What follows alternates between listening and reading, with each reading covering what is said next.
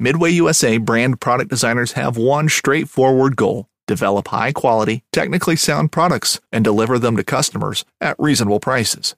If you are immersed in the shooting sports industry and pay close attention to every single detail, you know our products are built right and stand up to everyday use. Who has shooting mats and range bag systems to hunting clothing and just about everything for the outdoors? Log on and shop 24/7 with super fast shipping. MidwayUSA.com.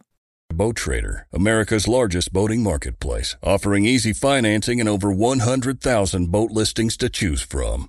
Sell, find, and finance new or used boats on America's largest boating marketplace. Visit BoatTrader.com to get started. So now we have too many elk. Could that be possible? Well, according to a recent report in a big urban newspaper, maybe so.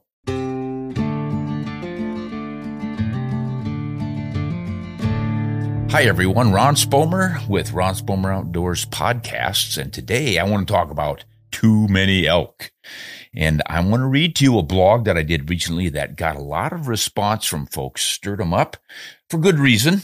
I tweaked a few noses, I think, but I think it's worth investigating. Let me read to you before we discuss this.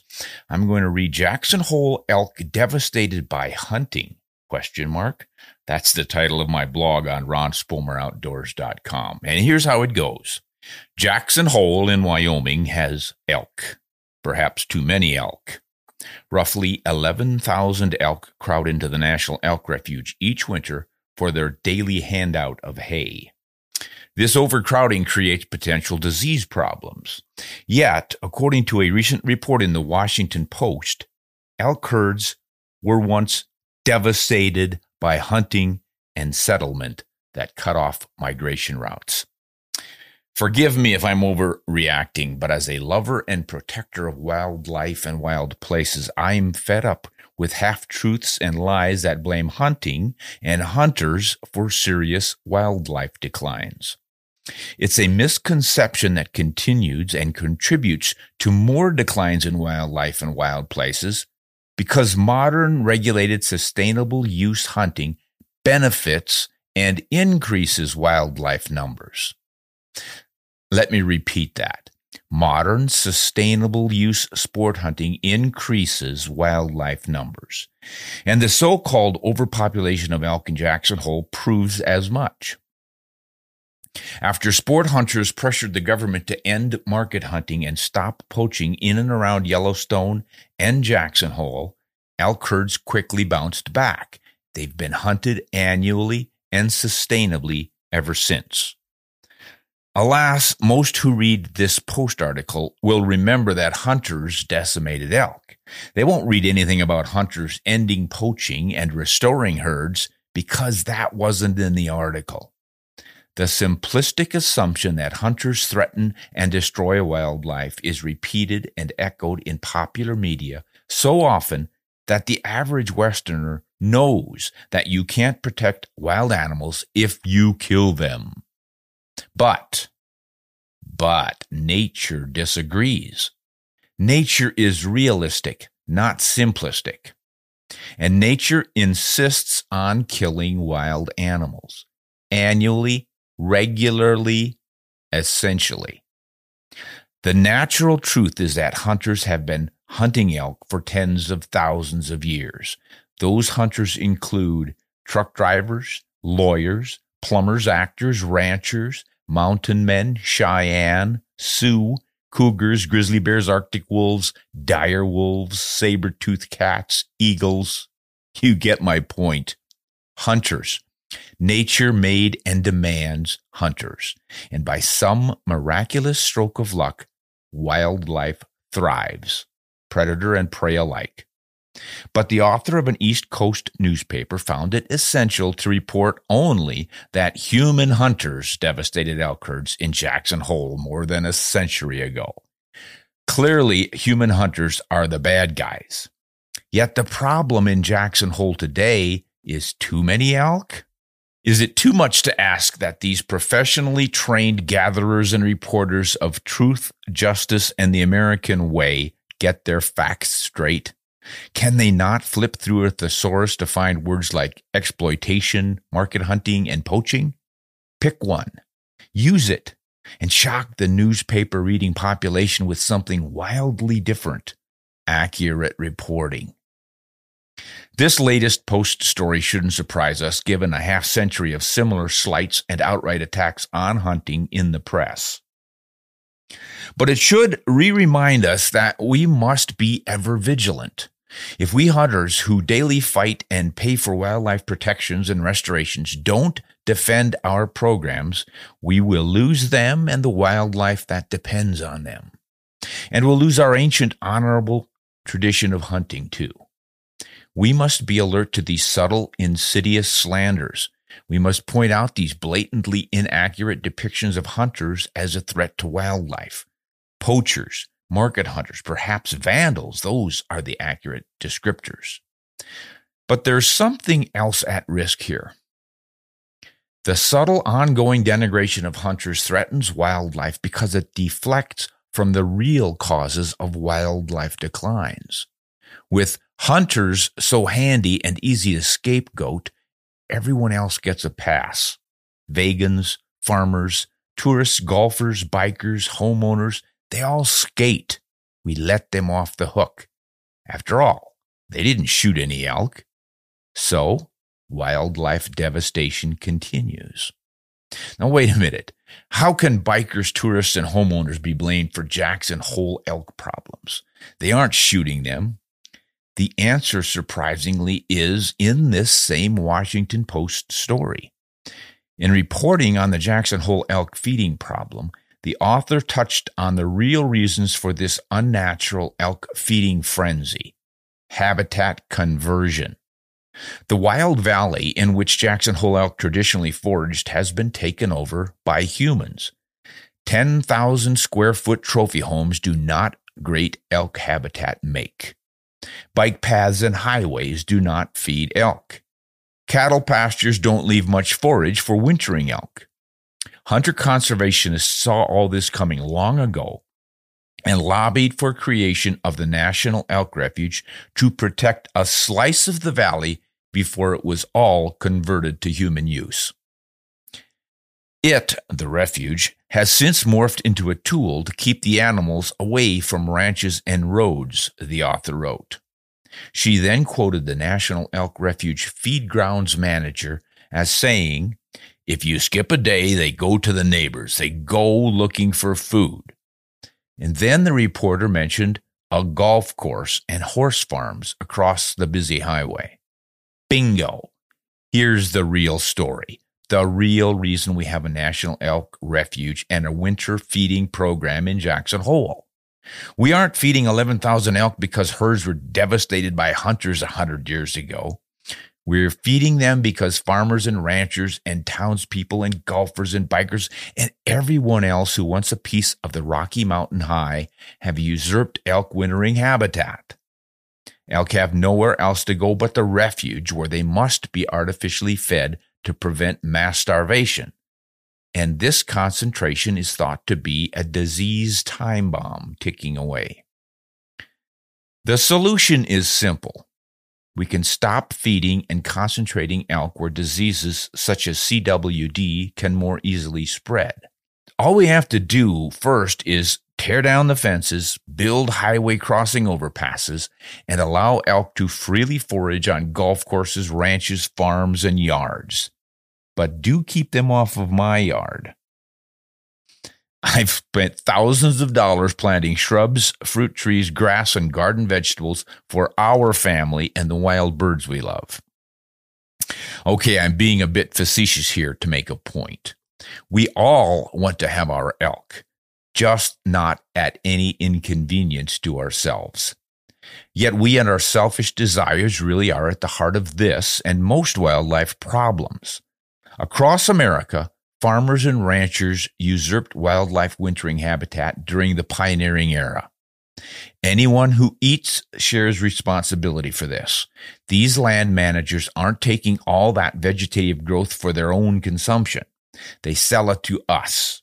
We are the ones demanding wildlife habitat be sacrificed to grow our fruits, vegetables, and steaks.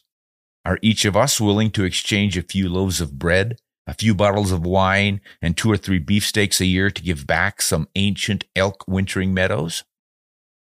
Similarly, do we really need to convert acres and acres of critical elk wintering grounds into yet another playground on which to hit little dimpled balls into holes? Shooting an elk and cutting it up for the grill might look violent and destructive, but what about starving that animal on the outside of a golf course fence looking in? Similarly, will 1,000 more 10,000 square foot summer cabins in the beautiful valleys of the Mountain West prevent CWD, brucellosis, and hoof disease? As the author of this post story reported, some folks claim that if the landscape can't support the current elk population, then the population is too big. Oh dear. It wasn't too big before its natural wintering valley got developed. Carve a few more housing developments into the hills, and I guess the elk population will get even bigger. The reporter also quoted a Sierra Club member saying, "So we're hoping there's still time to allow these animals to move back to their natural movements." Move back to their natural movements? Even if you rephrase that to clearly define the speaker's intent, I'm afraid that train has left the station. Elk can't return to the productive old days of yesteryear because our developments prevent it. Are we prepared to remove highways, dams, fences, towns, ranches, and crop fields so elk can have their land back? Much threatens elk herds in our West, especially those wintering in Jackson Hole. Solutions will involve a host of changes. They might work. They might fail. The herds may indeed die out, but one thing is certain. They will not be devastated by regulated, sustainable use sport hunting. Well, that was my take on yet another poorly written, well, not really poorly written, but I don't know why these reporters have to dig on hunters and anything that has to do with wildlife. They just seem like they need to poke us with the hunting dig every time. Hunters devastated the herds, or hunters killed the animals, hunters threatened, hunters in endangered species. That just always seems like they have to bring hunting into the equation when those hunting problems were simply market hunting, over harvest. Back in the days before we came up with the North American model of wildlife conservation, in which hunters pay the fees to hire the biologists and the protectors of wildlife, game wardens, and establish seasons and limits that have restored our wildlife populations and maintain them to this day. And it's a story that just never gets told in the popular press. It's just too easy to say, oh, wildlife has gone away because hunters shot them all. And it's just so simplistic and yet so wrong. And that's what frustrates me when I read these. Now, to the author's credit in this Washington Post story, she really did do a pretty good job of addressing the real problems. And that's the habitat stuff. But once again, she had to slip hunting right up in the front. And that's what most people are going to see. And it just locks into our brains so easily. Of course, it was hunting. Hunting is always the problem. If wildlife is having any kind of a problem, hunting's going to be in there somewhere. And that just drives me crazy. So it might be a small thing to a lot of people, but for someone like me who loves the outdoors and loves our outdoor traditions of utilizing nature's abundance and working to protect and restore that abundance, it just really frosts me that we have to also fight against reporters who could do a much better job of informing the public of their critical role in both the decline and potential restoration of wildlife. It would really help if they could get the story right. So what can we do about that? Probably the best we could do is to write the letters to the editor, perhaps, or if it's on a website or something, write in, make some comments about it, and just point out the reality that sustainable use hunting is nature's way. It's worked for millions of years and it can continue to work. But we have got to face the fact that destroying natural habitats is what destroys wildlife.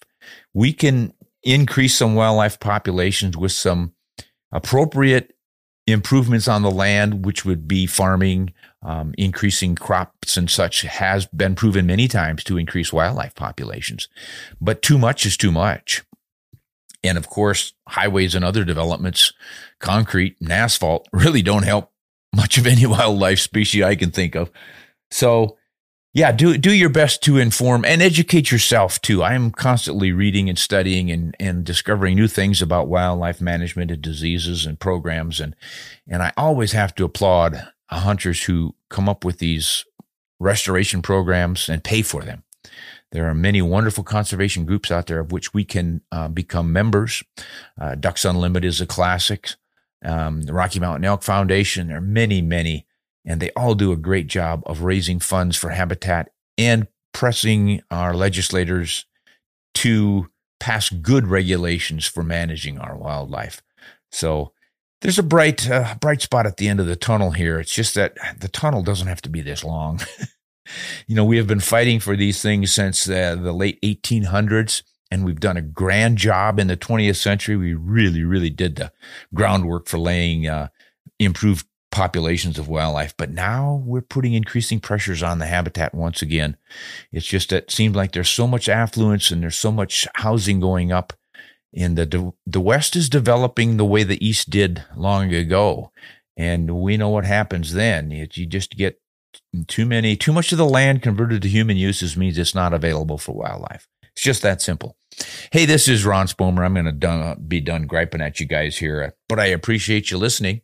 And I hope you take to heart what's really going on, because it does come down to that habitat stuff. I know it gets harped on again and again by wildlife biologists and managers and whatnot, but boy, it's just simply true. It's just the way nature works.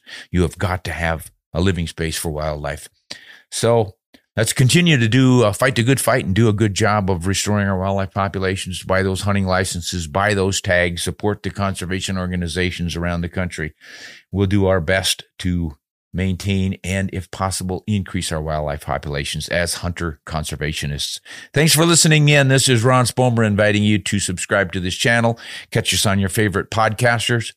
And you can also check out our other channel, Ron Spomer Outdoors, in which we cover guns and hunting and ammunition and ballistics and all that fun stuff. In the meantime, this is Ron Spomer signing off. Hunt honest and shoot straight.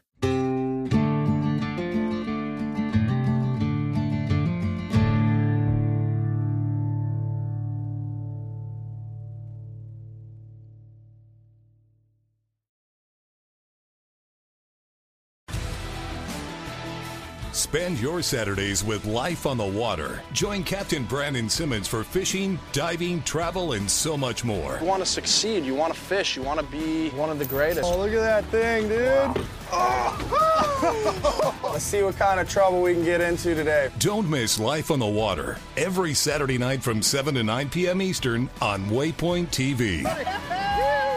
The destination for outdoor entertainment. A life that has the stories to back it. A life to be proud of. It's a Winchester life. Yeah, baby. 6'8" Western. Oh, mule deer, baby, right there. Tune in every Tuesday at 7 p.m. Eastern on Waypoint TV.